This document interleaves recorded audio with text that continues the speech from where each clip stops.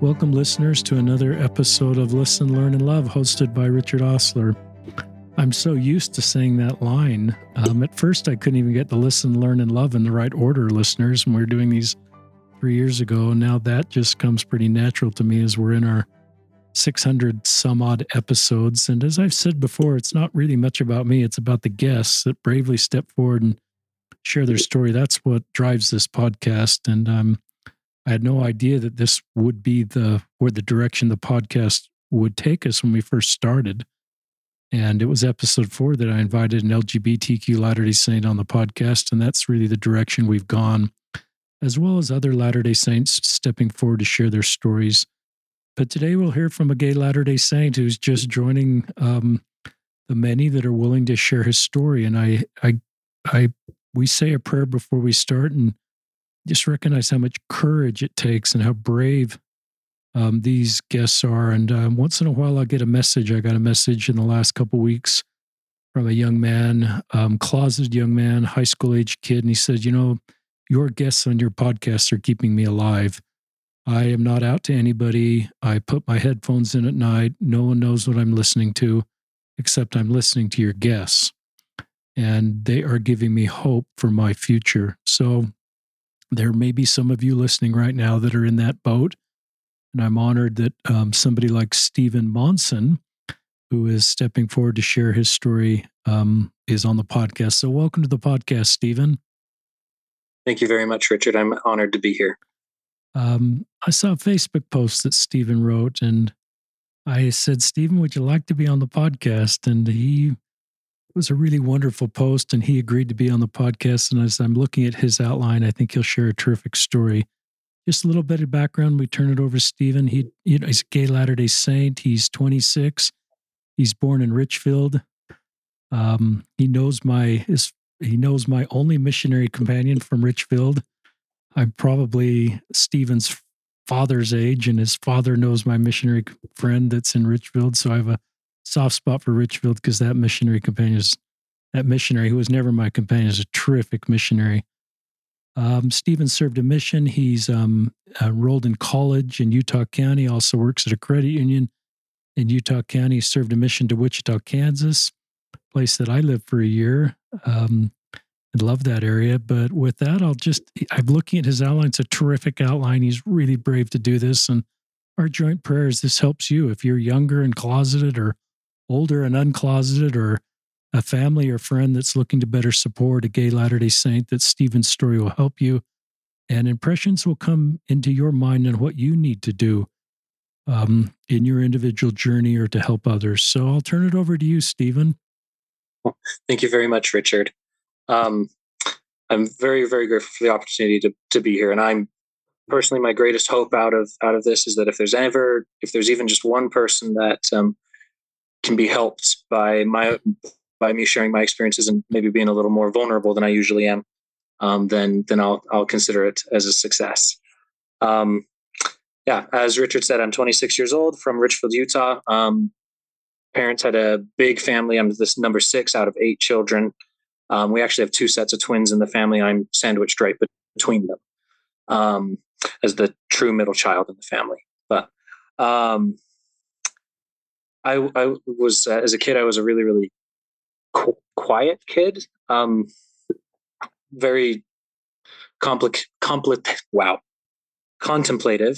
and I liked my space to kind of think, I guess.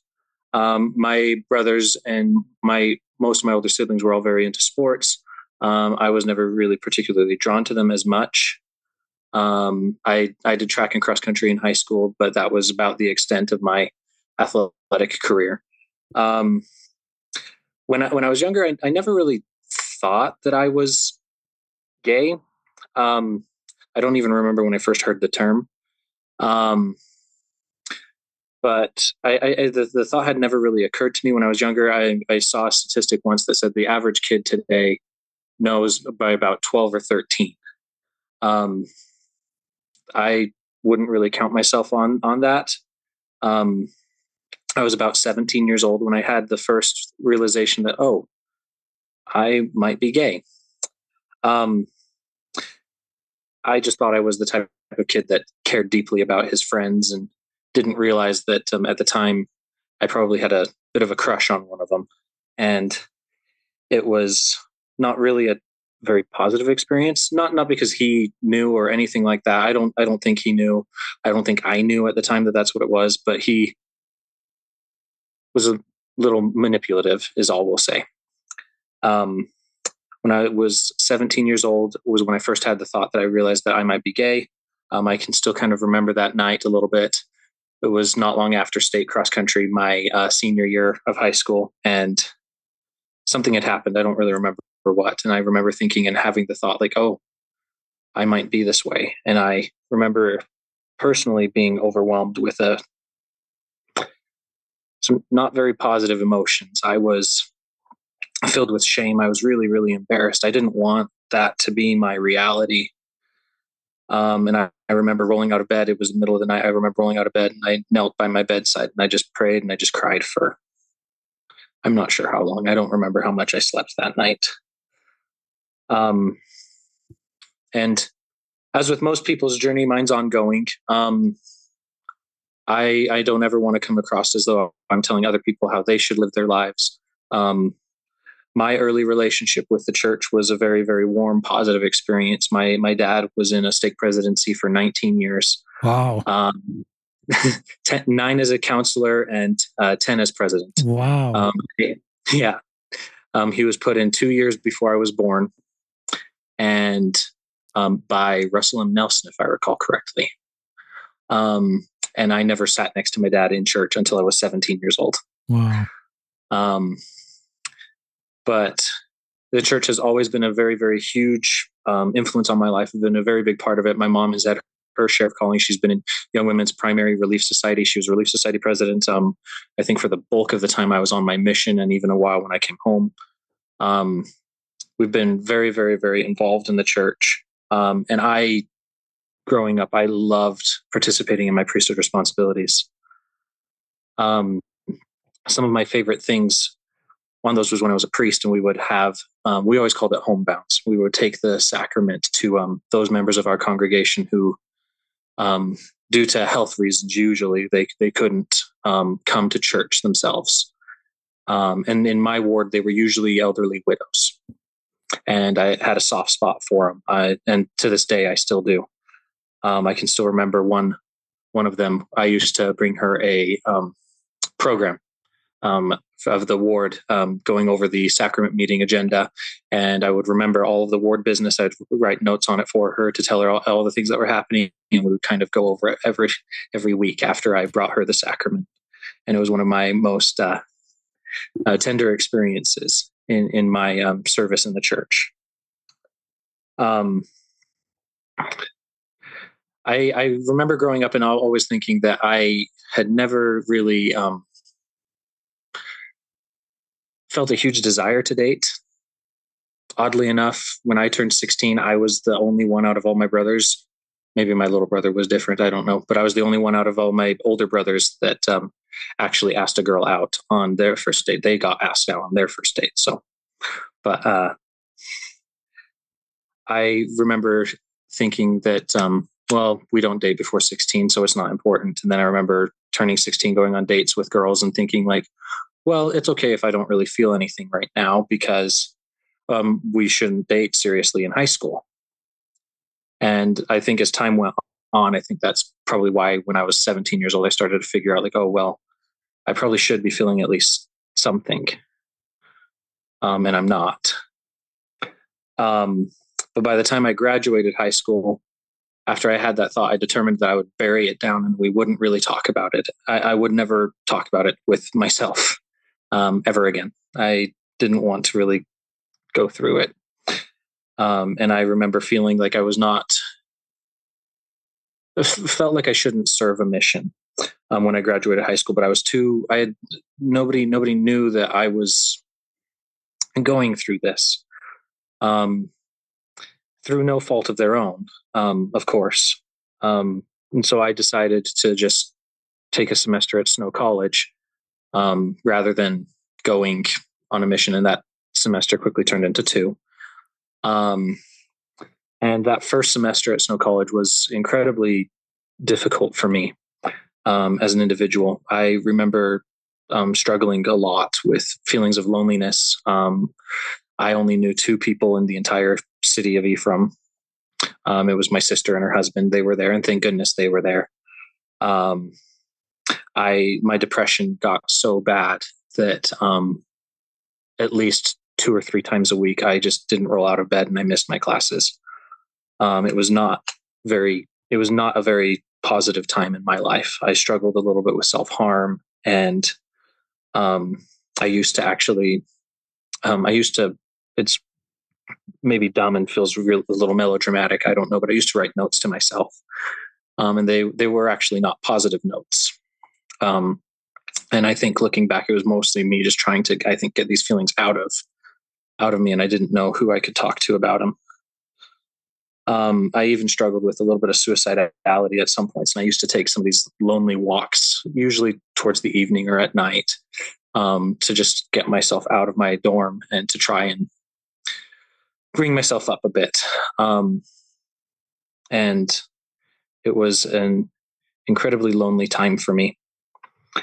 I remember, I think at the very worst of it, I finally decided something needed to change a little bit. And so I worked up the courage to finally confess these feelings that I was feeling to my YSA bishop. And he was a very, very good man. I can still remember him there. He got tears in his eyes when I told him that I was struggling with my feelings and my sexuality.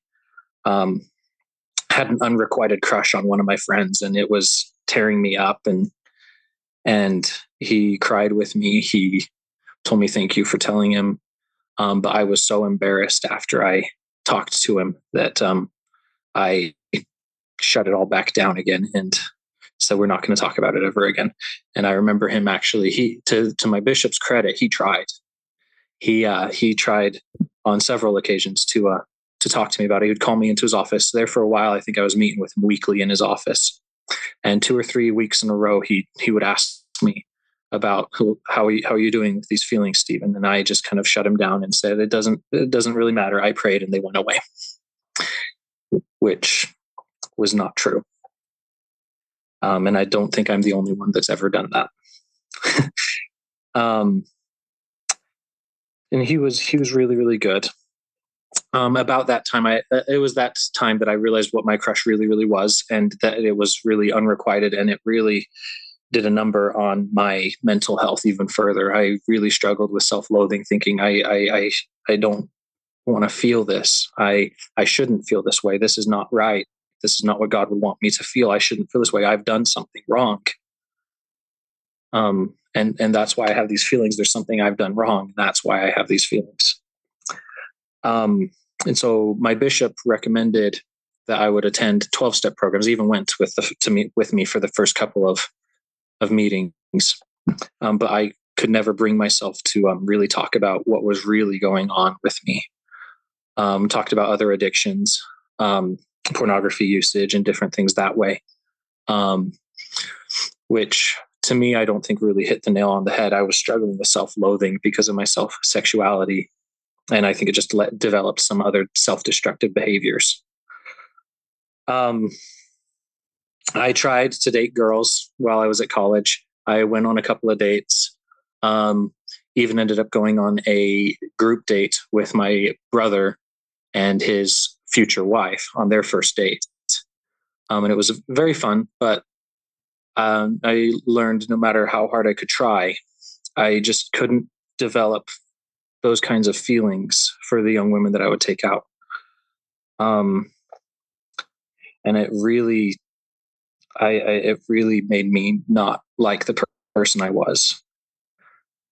And it just helped me grow increasingly frustrated at my circumstances.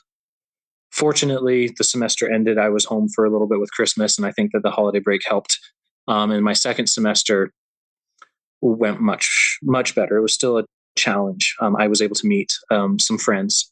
One of them was a young lady who she's one of my closest friends in the entire world. And so if she hears this, Kat, I love you. And I'm so grateful I have you.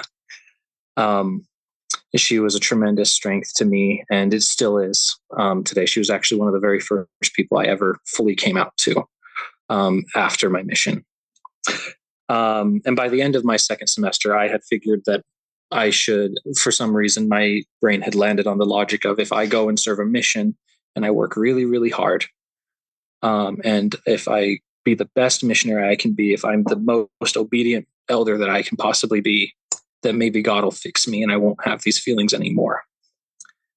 And so that was a key motivation, an unspoken motivation behind me sending my papers out. There's a lot of other reasons. I felt it was what I should do. I knew it was something that my parents had deeply wanted. But I also know that they would have never pressured me to do it if they knew if I had ever expressed that I didn't want to go.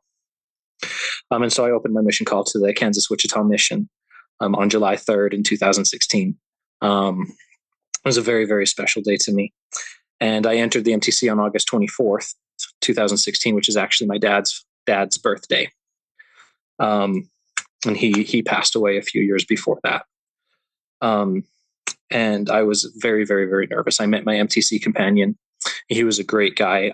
He was an absolute saving grace for me. I was so nervous. I didn't know what to expect. I wasn't sure what was going to happen to me or anything that way.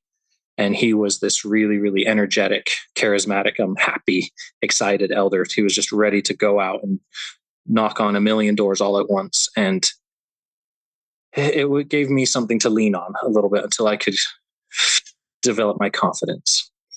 And so I'm very grateful for him. He did a lot to help me that way, without even knowing that he was helping me. The MTC was really quite a wonderful experience. I had the opportunity to listen to a lot of general authorities when I was there, had a lot of wonderful experiences. I did struggle with a few of the elders that I shared a room with something that my mission president would later refer to as locker room talk. Just how they would discuss girls and different things that way. It was just sometimes very, very hard for me to sit there and listen to. And I landed in Kansas on October 4th, which is my grandma's birthday.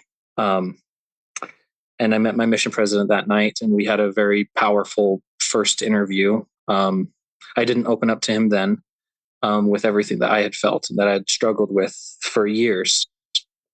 But he was a very, very good, very, very kind, compassionate man, one who I still admire and look up to today. He introduced me to my trainer the next day at the mission office, and we were off to Topeka, Kansas, which was my first area. And my mission, honestly, was something that I treasure very, very much. I met so many wonderful people and had so many wonderful experiences that I love, and people that I still keep in contact with. And I've always wanted to go back, just hasn't quite worked out yet, but always wanted to go back. And I don't ever want to minimize or invalidate anyone else's experience. And I don't ever want to sit there and be like, my experiences are so much harder than anyone else's. But I think being a closeted gay missionary has some unique challenges that not all the other missionaries have to deal with at times. For me, I spent my entire mission doubting my own worthiness because something would happen. We would be walking down the street and an attractive young man about our age would walk by, and I would feel guilty every time something like that would happen, where I just thought, like, well, Stephen, you shouldn't think that. Like, that's not how we're supposed to. That's not what God wants. You shouldn't feel that way. And I would mentally berate myself anytime that happened, which just undermined my confidence a lot. But I did my best to be obedient and to follow mission rules to the best of my ability in an effort to change who I was. And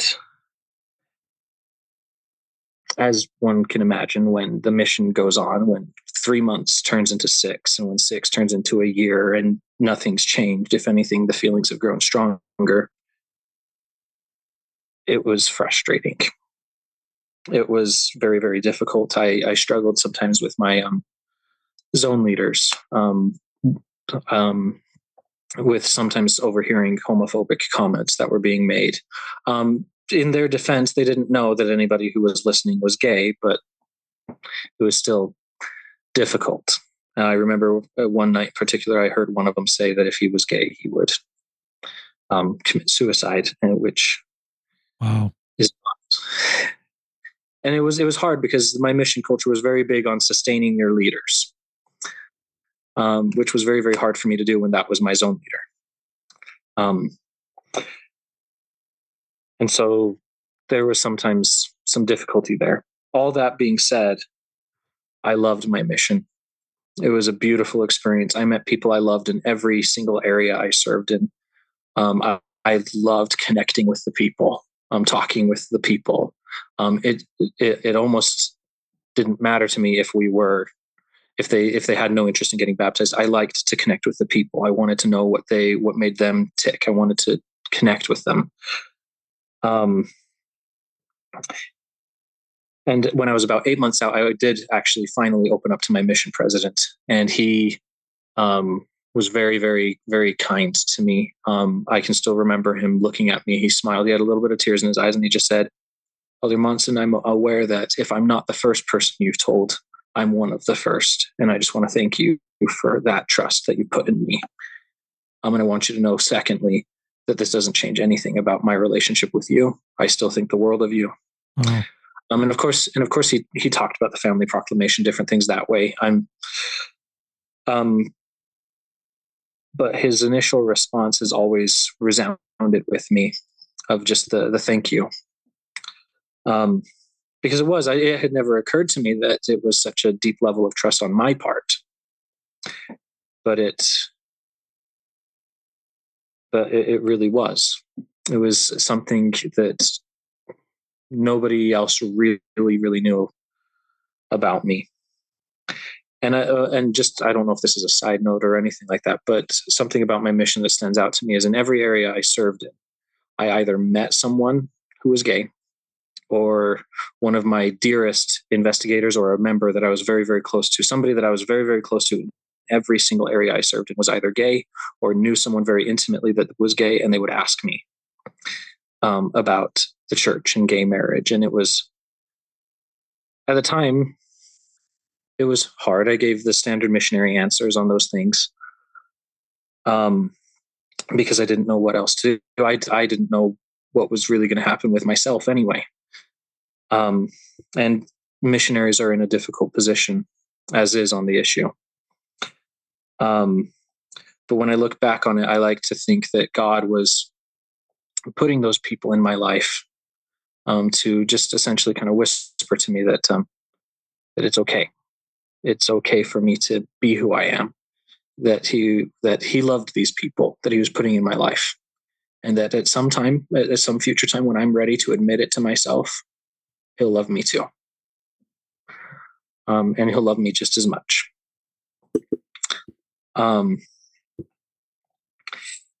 And that's just, looking back, that's one of the most tender things I can think of with my mission. And perhaps one of the most important lessons I could take from my mission. Because when I went on my mission, I couldn't even admit to myself that I was gay. But by the time I came home, I was at least able to say that to myself.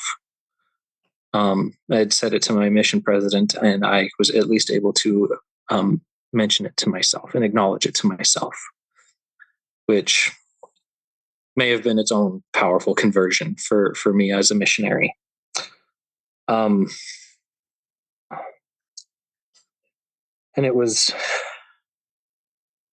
a wonderful thing. When I was getting ready to come home, there was a part of me that very much didn't want to come home because I love the people and everything that way, but also because I knew that with coming home would come the reality of life.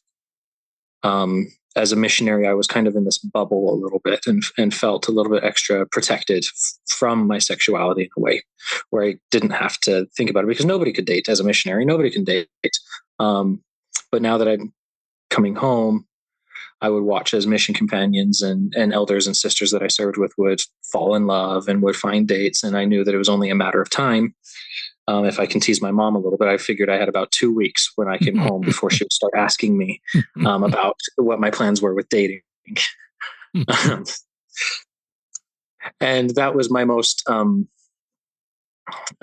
that was my greatest source of trepidation, actually, of coming home, was what would I say to my parents? Because I think by the time I had come home, I had decided that I needed to tell them. At least I was actually very much determined not to come out publicly. By the time I came home, I was like, "This is a secret that I'm just going to carry my whole life." But I think family should know. And so I remember coming home, and I did. I gave it about 2 weeks to a month, somewhere in that range, before I really started thinking I needed to say something. Because it's just how families are. They get curious, and I remember asking my mission president for advice on it. And I don't remember exactly what he said, but I do remember he just said, if you feel very strongly that you need to tell them, then you should tell them, and you should prayerfully wait for the right moment. And for me, that first moment happened to come first with my dad. Growing up, my dad has always been the kind of dad that he says before we would get into a race in cross country or track, my dad would come find me and he'd put an arm around me and he'd ask me how I was. And I'd say I was nervous, and he'd say, "Don't be. You could come in dead last. You'll still be my son, and I'll still be your dad, and I'll still love you." So trying to take the fear, the anxiety away from me by just saying, like, the absolute worst case scenario you can think of, Stephen, could happen. And guess what?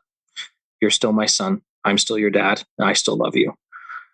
And I can remember we were driving home. He was in a mission presidency at the time, and we were driving home somewhere.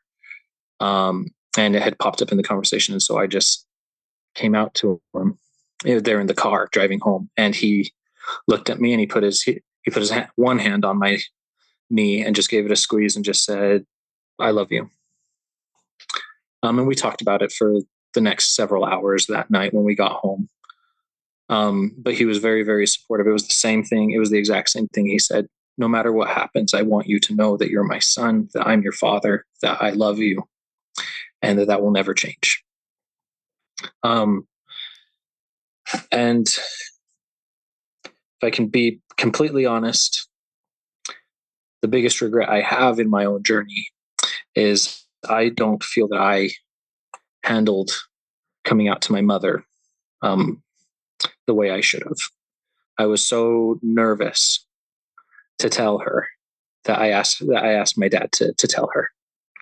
And it was never because I felt like she would kick me out of the home. That was never a worry with my parents. I think deep down, I always knew that they wouldn't do that. It's scary because it's a thing that you don't know exactly how they're going to react. But I remember I came home that night from being with friends after my dad had told her, and she told me, she had confronted me in our entryway in the house, and I could see that she had been crying. And at first, it really bothered me because I thought, not because of her crying, it was because, "Stephen, you made your mother cry. What kind of son are you?" But she looked at me and she said, "I'm not crying because of what your dad told me. I'm crying because I realize now that you've been hurting for so long and I didn't know. And I wonder if there was something I could have done to help you." Um, and so that's just kind of who she is as a mother. Um, Her kids are her happiness. If we hurt, she hurts. If we're happy, she's happy. And that's just always how she's been. But if I could change one thing, I wish I could have had her hear it from me. But either way, my relationship with my parents couldn't be stronger. I'm very grateful for them and the strength that they are to me.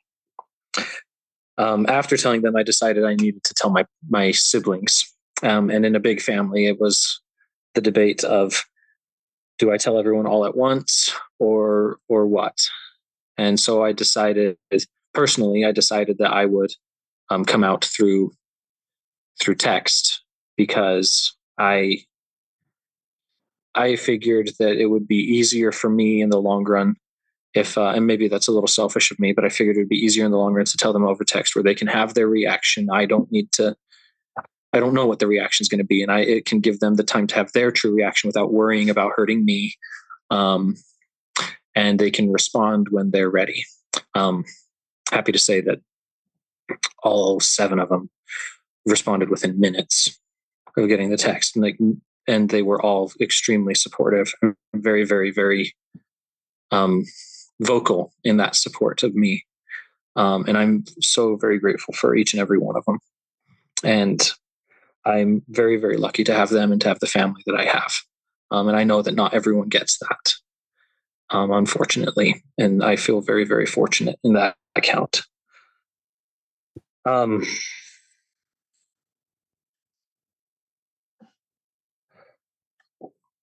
And so the real adventure for me, actually, after coming out with family, was actually with my niece and my nephews.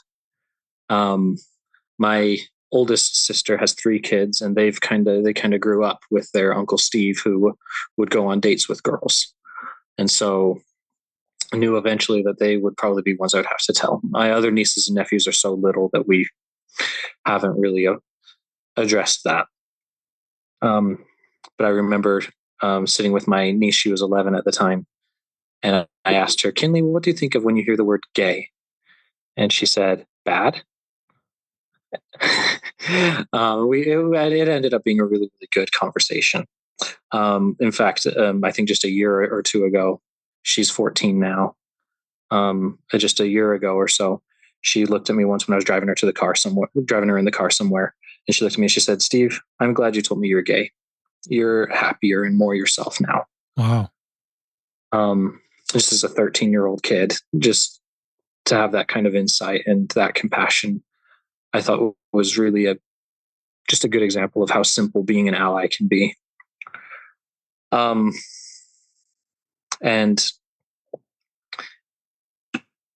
I don't know, that's kind of where I'm at right now. The journey with everybody's ongoing.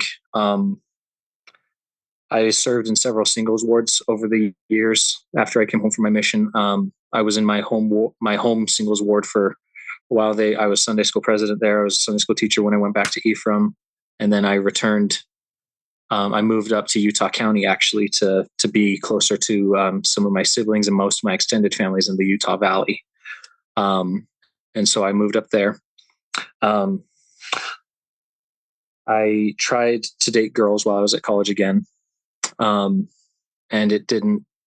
it only just confirmed what I think I had already knew. I went on a date with a young lady once, and we had a really, really, really good time. But I remembered thinking that I just couldn't envision myself marrying her. And so about that time, I quietly began going on dates with other guys. And I remember a feeling that it just felt right, for lack of a better term. It felt so normal to me. And it really kind of helped me figure out that is what I do want. That I wanted a relationship, which was something that I struggled with. I learned that I wanted that years ago, but I hated myself for wanting that and thinking, oh, well, Stephen, why do you want something that is a sin? You shouldn't want that. My thinking has evolved a little bit on that matter. But it was a big adjustment actually to go into the dating world at I think I was 22. Everybody else, all my other peers that I'd known had been going on dates since they were at least 16, some of them younger. And I felt really, really behind the curve, which was its own struggle in and of itself. I'm feeling behind the curve, feeling like, and almost feeling a sense of, for me, I almost felt a sense of loss that I never had the teen romance that so many of my friends and siblings had. So many I felt struggled sometimes overcoming the feeling that I had missed out on so much. Um, Being able to come home and tell my mom about my first kiss, or a first boyfriend, which the verdict's still out on that. But um, just a lot of the little things. And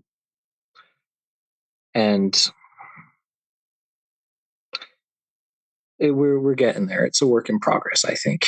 I think the phrase "time heals all wounds" is largely true. I think with a lot of time and healthy coping mechanisms, I think a lot of things heal. Not immediately, maybe not completely, but I think a lot of progress is made.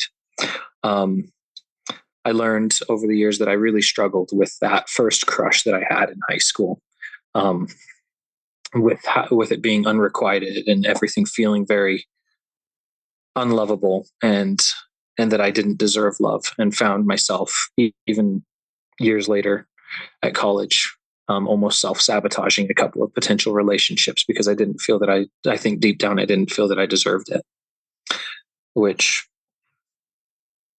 is just something that I can't change now, but is something that I very much regret. And over time, my relationship with the church has proven to be complicated, I think, at the least. I struggled at times with feelings of anger, sometimes even after things from the apostles have said, and really struggled with being angry at myself. Why am I angry if I believe he's an apostle? Why am I angry? Um, and it's been a struggle learning to let go of that anger. But I know that for me, it's something that I really want to do, because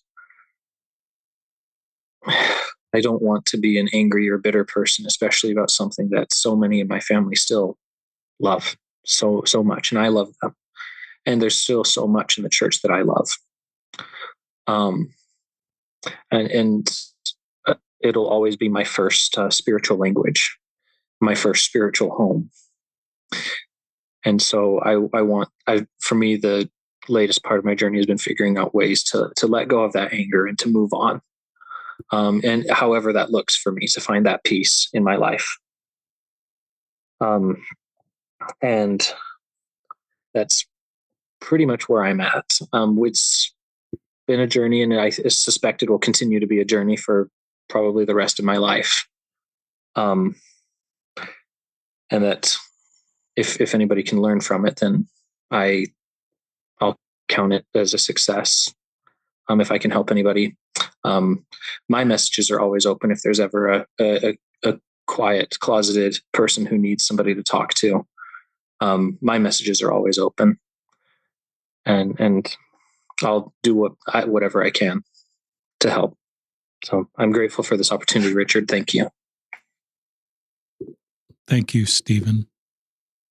Just a housekeeping thing. If people will link to your Facebook, are you on Instagram too? I am. So we'll link to both of those in the show notes, listeners. And I'll put this on Facebook and Instagram so you can find Stephen if you want to DM him. I just, like maybe a lot of you, there were things you said that really moved me, but I just wanted, on behalf of all our listeners, thank you, Stephen, for your courage to share your story. What you did took a lot of courage. I'm sure your 17-year-old self wouldn't ever imagined you'd be on a platform sharing your story as a gay Latter-day Saint. I think 20,000 people listen to these episodes, and I think that's a sign of just the journey you're on and your willingness to accept this part about you and being able to talk about it. And so respect. I think it's taken a lot of personal work and a lot of people that love you in your life, realizing you can love you, your relationship with Heavenly Father, your desire to serve and help other people. What would you say to your 17-year-old self right now? So there's a time when you realized you're gay, and that puts you in rightly, I mean, not rightly so, but just with all the messaging society, the shame, embarrassment, self-loathing, what would you say to your 17-year-old self? I've thought about that a lot, actually. And I thought about it a lot, actually, when I was putting together some thoughts for this podcast. Um, and I think that my greatest hope would be that I could get my 17-year-old self to understand that he's perfect as he is, that he's not broken, that there's nothing for him to be ashamed of. And above all else, that maybe it's hard right now and maybe it's lonely right now, but it'll get better. Um, that even if mom and dad didn't accept him, which they did, but even if they didn't, he'd find people and he could build a family of people who do love and accept him. That he's never going to be alone. And again, I just think that above all else, to just understand that God loves him, and that he's not broken, that he's perfect as he is. I love that answer. And I believe the same thing. Listeners, you've heard me talk about this, regular listeners, that I think everybody needs to look in the mirror and feel how they're created is the way they're intended to be created. And no one should look in the mirror and feel shame for who they are and how they're created. And my feeling, that doesn't change church doctrine or church teachings. It just puts everybody on the same moral footing. So straight guys your age at 17 are going to have crushes, and guys that aren't straight are going to have crushes. And so I've learned, as I've listened to so many, to just normalize thoughts and feelings and crushes. I don't think that's a sin. But I think if we feel like you've so eloquently described the shame and the self-loathing and the work and all the awful feelings that you felt that led to self-harm, I've learned self-harm is sometimes trading one pain for another pain. It's not a desire to displease God. It's just a way of surviving. Mm-hmm. But I think you help us understand just how awful you felt because of just how you felt. It's not like you did anything wrong here. And you're smiling and you know that now. But that's where I hope as a society, as a church, we can just learn to just flood the airways with kind things about all Latter-day Saints, particularly those walking a more complicated road like gay and lesbian, bisexual Latter-day Saints. They should be, because I think it helps them connect with God and helps them to feel that who they are is a good thing and can get past potentially the decades and a lifetime of hating who they are and wishing it would go away. And just that cycle that, you spent a decade in it, and you may still have some of that, but you're not 56 on this podcast talking about 40 years of this road. You're 26. Yeah. And that to me is a credit to you. It's a credit to the improvement in society.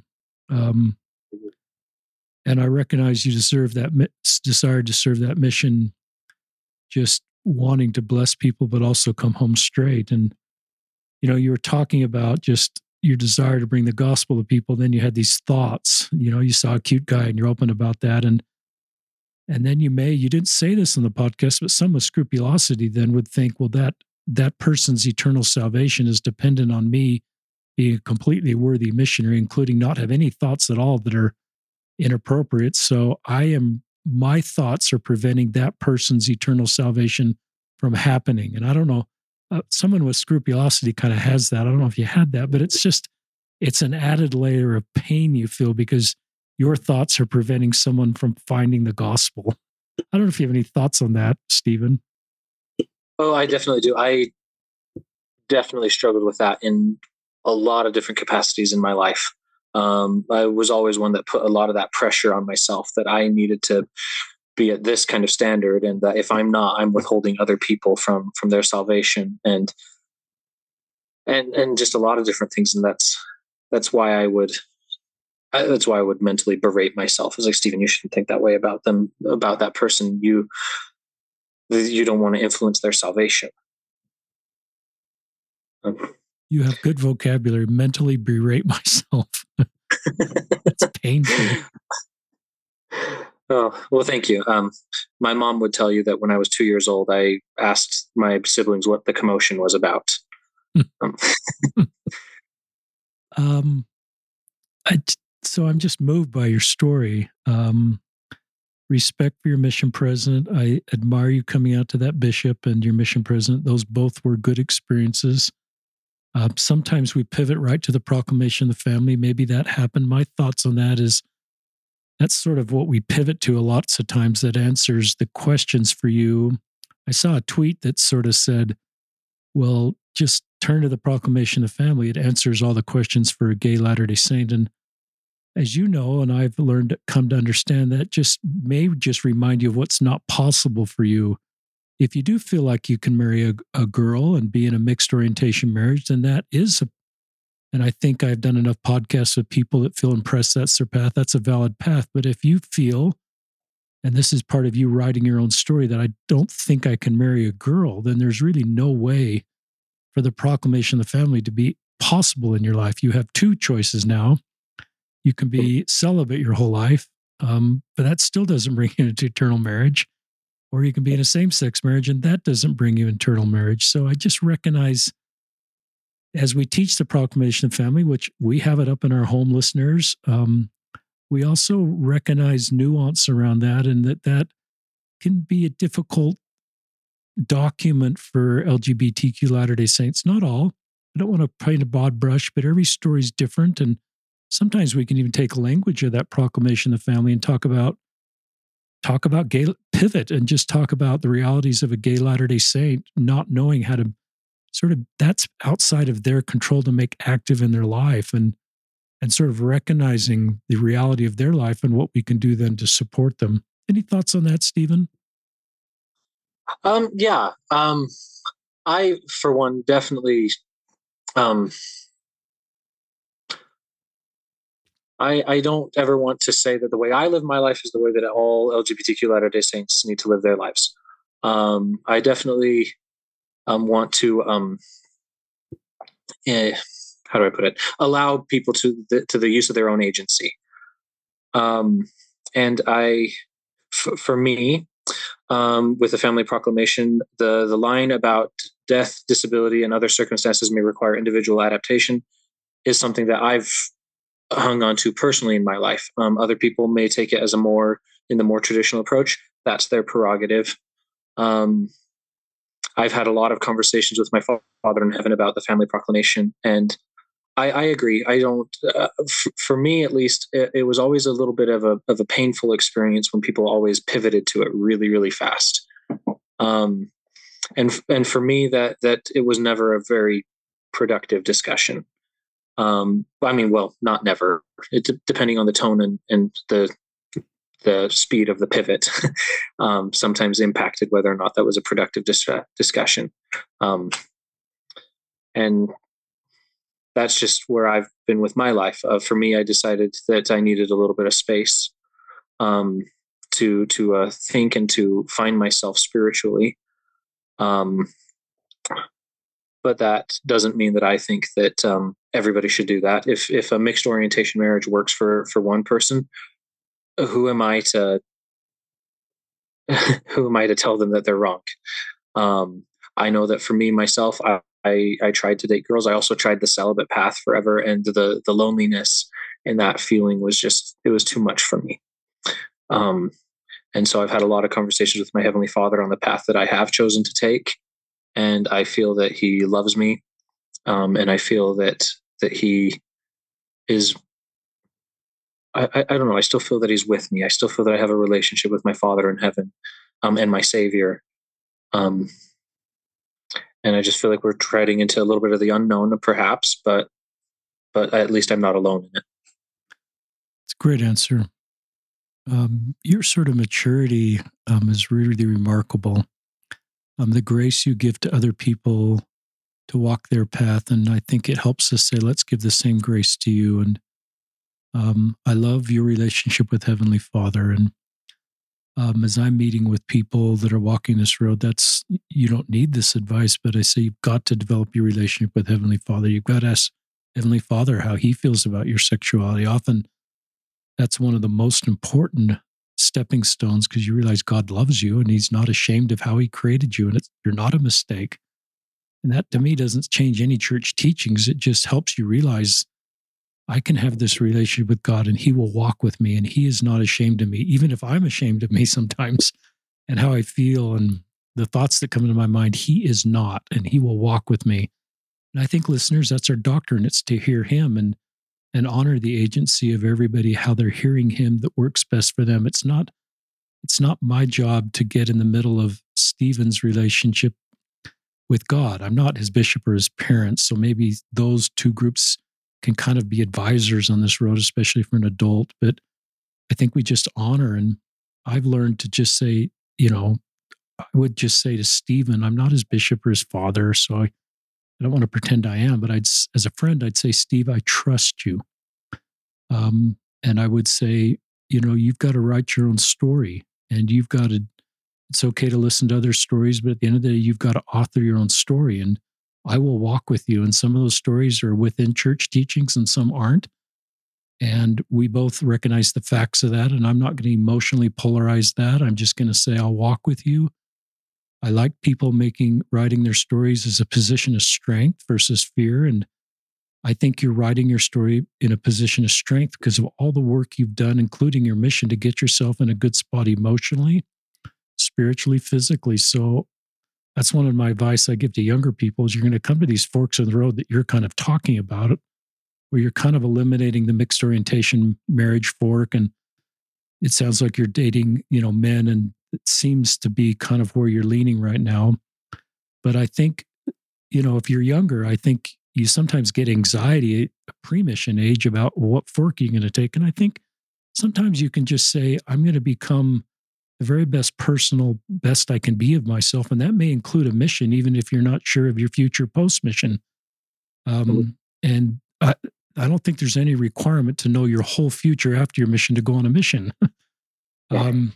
And so I like where you are as you're writing your story. And I think you're doing it in a position of faith versus fear. Fear is more like I'm doing it because of what everybody else is telling me how to do it, or I heard a story and that's my story. I think you're doing this based on the principles of the gospel. It's a relationship with God and your unique journey. So I'm not going to I use this line a lot, I'm not going to make you the hero one day for being celibate and walking a pretty complicated road in the villain the next day if you choose a different path. I'm just going to say I'll walk with you. And this sort of unagenda way that I think is the kind of relationships, and I'm going to leave any judgment to our Savior and his perfect understanding. And brother and sister Monsen, if you're listening, I hope this feels like a payday for you for the kind of parents you are and the love your son has for you. And Dad, you are my son. I love you. That will never change. To tell him that at a track meet, but then have that kind of hardwired into him, not knowing he had a gay son. And then that drive somewhere around Richfield, I assume. And you said the same line back to him with physical contact. And I think that was a parenting home run. And then your mom, you knew she was sad, but she was sad because she knew you were hurting for the first time. And you described my wife.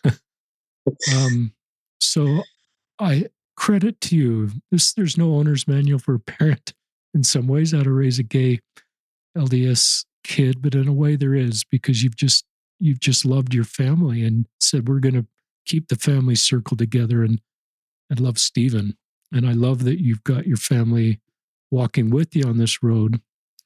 And so I sometimes read one of my favorite quotes. It's when Apollo 13 was going sideways and Gene Kratz, the NASA dude who's running the show, everybody's negative around him. And he says, with all due respect, sir, I believe this is our finest hour. And maybe this is one of the finest hours in the Monsen home, with you being able to come out, the support of your parents, your siblings, your 13-year-old niece or nephew I think it was a niece that asked you that. And it's kind of a complicated space, but I think you're doing a great job as a family. I love at the end of your mission, you said something that no one's ever said before. We talk about getting converted as part of serving our own missions, but you got converted, I think, with just owning being gay, which I think is a good thing. Is that what you said? And sort of, this is part of me, and I'm accepting this, and I'm using the word converted. I thought was pretty insightful. Any more thoughts on that? Or your family? And I don't know if you want to go back to anything I said, but you can go anywhere you want to. Oh, no worries. The thing I'll say about my family is that I love them very, very much, and I'm very, very grateful to have them. Very, very lucky to have them. But yeah, for me, and I still had a ways to go even when I first came home for my mission. I was convinced that I was either going to be alone for my life, or that I was going to force myself into a mixed orientation marriage. And if those are the solutions that other people come to for their lives, I applaud you. That is, in no way do I want to ever um, berate your life choices. I'll walk with you on those choices. I think we should fight for each other's right to choose to live the life that we feel is right for us, regardless of how that life looks. But yeah, for me, it was the course over my whole mission was trying to. There was this internal struggle that I faced my entire mission of trying to reconcile my sexuality with my spirituality, I guess. And finally, as my mission went on, I had the realization towards the end of my mission that this was this is a part of me. God created me. I was created in the image of God. What exactly that means, I don't really know, but it means that to me, it means that I am divine in my own right, and I have the same divinity within me that any of my straight brothers and sisters would have. Um, the same divinity is within me, and to kind of convert myself over to accept that, I think was one of the greatest and most positive things that came from my mission. I had lots of positive experiences on my mission, met wonderful people, and had a lot of friendships that I really hope endure through my life. But I do think that was one of the most important things that came from my mission was that acceptance. And I do like to use the word conversion for it. It's really insightful. I think that's great. Thank you. I just think that was really terrific. And one of the things I've noticed is just younger people are sort of owning this part about themselves earlier. And I think it's a good thing because they just don't go through this long sort of self-loathing that you described. You mentioned pornography use. I thought that was kind of brave. And I've learned, and I think you kind of connected the dots. This is less about pornography use and more about just escaping the pain or dealing with the pain or the self-loathing or pornography sometimes for me is what we see above the iceberg. And if we're working to solve pornography in ourselves or helping others, and sometimes the long-term path to put that behind somebody, and I've written a little bit about this, is to sort of figure out what's at the bottom of the iceberg. And that may be just the self-loathing of not liking yourself, or it may be the need for connection or just a way to escape anxiety or stress. So I think there's some better tools to approach that. We've had a lot of podcasts on that. So I was glad you talked on that a little bit. And I don't know if you want to talk any more about that. Sure. Yeah. Yeah. I struggled with pornography addiction, I think, from starting at around age 12, which we don't need to get into how I was 17 when I realized I was gay, but, but for me, I definitely think it was rooted in that feeling of self-loathing that I had, and that it was that feeling of self-loathing just caused me to develop some self-destructive behaviors, the self-harm, the pornography usage, and it's a very prominent thing. I didn't have any kind of education about gay relationships or anything that way, and that kind of was the only education I had on it, on what one would look like, which, as you can imagine, is not the best teacher. pornography is not really the best teacher of much of anything. It was a very harmful influence in my life, and was something that I battled for years to try and get over. But I think that if I could have, I think I would have been better off if, like you said, we need to find out what's at the bottom of the iceberg. If I had tried to, from a younger age, been able to accept myself and be able to stop that cycle of self-loathing, I think that it would have put me in a much stronger position to battle with that addiction. Well said. Thanks for talking about that, because there's probably listeners that need to hear some principles there that, and I think my feeling is nothing we can do can take us outside God's love. Of course. That our worth is set because we're divine children of heavenly parents, listeners, and worthiness to go to the temple can come and go. But worth and our relationship with God is set. And if we're messing up in some way, sort of part of mortality, I think, yeah, that's a sin. But the real Satan really wins if he can separate us from the love of God. And pornography is a sin, but sexual orientation isn't. But kind of mixing those together can get you in a dark spot. So self-destructive is a good word. And so I think if those of you that are working to solve porn, I think you need to give yourself some grace and sort of most of this doesn't start with one morning, what can I do to disappoint God? Okay, here's the list of 5 things. I'll choose this one. Most of this starts pretty innocently out of curiosity. Then it can sometimes be a coping mechanism, but can also lead to a lot of self-loathing and shame.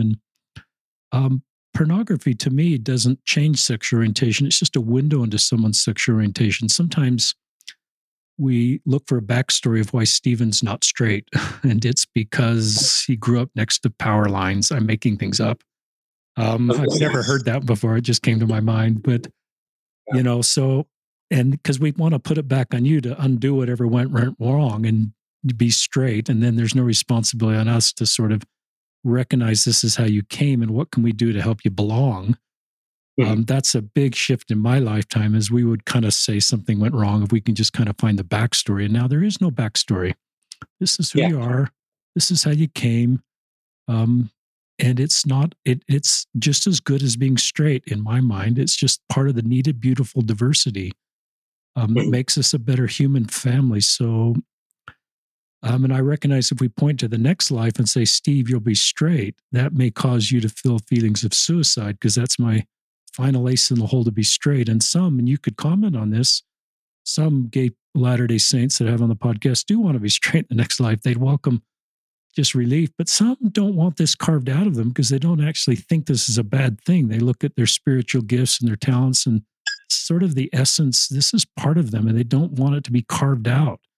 Do you want to talk? I'm giving you spontaneous questions that I think you've thought. Worries. I'm sure you've thought about all this, but do you want to talk about that? Yeah, I'd love to. And yeah, I can handle the spontaneous questions. I actually get asked a lot. Anyway, but I would have to put myself in probably that latter group. For me, I mean, I know that doctrinally speaking, we're not supposed to understand all the mind and workings of God. It's okay if we don't understand God's logic, because God understands God's logic, and thank goodness for that. But to me, I spent so much work loving this part of me, growing to love this part of me. To me, it feels as though it would be a bit of a disservice to have me go through all of this work to love this part of myself only to remove it in the next. I love this part of myself. I think this part of myself is beautiful. I think this part of myself gives me a perspective that I can add to God's family, and to the lives of the people that I work with, and that I live with, that I interact with on the street. I think that this gives me a sense of divine individuality, which I think is something that God honors. I think God honors our individuality. If God wanted us all uniform, he would have made us that way, in my opinion. And so, but I think that at the end of the day, we know next to nothing about the next life. And I think however it all works out, we'll all be happy, and we'll all be pleased. We'll all be at peace. For me right now, that feels to me that I don't think that I would want that carved out of me. I don't think I would want that piece carved out of me. And I personally take issue with the like what you said, that if we're going to be changed in the next life, I think that does unintentionally. I don't think anybody intends it to. But I think it does unintentionally create a feeling or a longing for. It creates an increased risk of suicidality. Because that seems to be if you don't want to be gay in this life, then we move on to the next. And I just don't think that that's what God would want. But that's my own personal beliefs, and that's been my own personal conversations with my Father in heaven, and I don't ever want to disrespect anybody else if they feel very strongly that God's going to change them in the next life. I don't know. I don't want to belittle anyone because they may have a different opinion than me. All I can speak of is that for me, I've learned to love this part of me, and I hope it sticks around. A great answer. Thank you. Terrific answer. I wrote down the phrase you shared, divine individuality. What a thoughtful phrase. And you're not, sometimes we're so sure about everything, but here you are saying, this is how I feel, but I'm not completely sure. And if people feel differently, that's okay. It's a great model of just how to find common ground as the same human family in our differences. You're not sort of a flamethrower, bomb throwing type of personality, Stephen. I sense you just want to reduce divisiveness and honor other people's stories and keep us together as the same human family. You're really spiritually and kind of mature that way. You give me hope for the future. I remember teaching, I thought about this a lot because I remember when I started meeting with gay people, I'd ask them that question and I was stunned. I remember teaching a YSA class before I really stepped in this space, and this came up, and I said, well, everybody will be straight in the next life. And some of our leaders have said that, listeners. It's never been an official church statement where all 15 have signed off on something. So I think that's an important principle that, yes, our leaders have said that. And I put it in the first book I wrote, Embracing LGBTQ Latter-day Saints at Amazon or Desert Book. But I also recognize our church isn't really saying that anymore. And I think they're aware that that can be difficult for some and maybe cause suicidal ideation. And Elder Oaks has been clear, just like you commented, there's a lot we don't know about the next life. But I love the way you frame this up, that I've worked so hard to accept this part of me. And now I think it's a good thing. But I don't want to sort of have this carved out of me because I don't look at it as something that's a negative thing, but you create space for others. So I thought that was a really terrific segment. Other things that come to your mind, you just feel impressed to share with listeners? I don't know. I think that don't lose hope in the journey. The journey may feel long and maybe lonely, but it'll be less lonely if we take it together. So don't ever give up, and don't lose that hope. For me and myself, I feel that things have gotten tremendously better. I still have hard days. There's still a lot of challenging experiences in my life. My family is wonderful. We still have disagreements, as all siblings and children and parents do. I come from a big family. We have a diverse set of viewpoints, and eventually a disagreement's inevitable. That doesn't mean we flip the switch and we pull the plug on all conversation, all communication, and we love each other. Everybody has their thing, and we're all everybody has their thing that they struggle with, and we're all, I think, better off if we act with compassion rather than anger or spite or anything that way. I think that just don't lose hope. I'm struck by I've been thinking about it the whole time that we've been talking about that 18-year-old boy. Just don't give up. Don't give up. There's a whole world of people that will love you and accept you as you are, and will walk with you on that journey, however it looks for you. So I think that that's really just the big thought that's been on my mind this time. I just don't want don't want anybody to give up. Let's keep moving forward together.